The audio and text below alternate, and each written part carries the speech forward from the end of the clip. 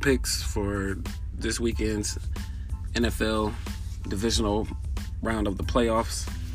I got Kansas City and Pat Mahomes playing Andrew Luck and the Indianapolis Colts.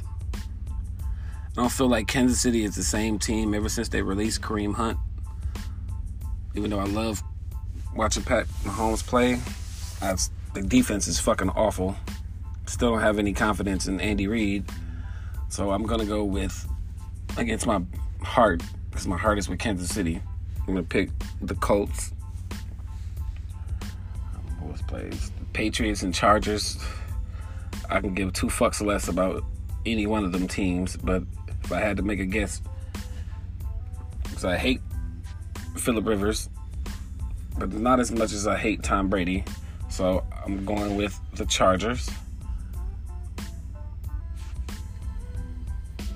I feel like Philadelphia just might repeat, so I'm picking them over the Saints. No knock to Drew Brees. And the Rams, I don't believe in and never will and never have, because their defense doesn't match their offense, and I still feel like they're a little bit inexperienced, and so I'm going to pick the Cowboys, unfortunately, to beat the LA Rams.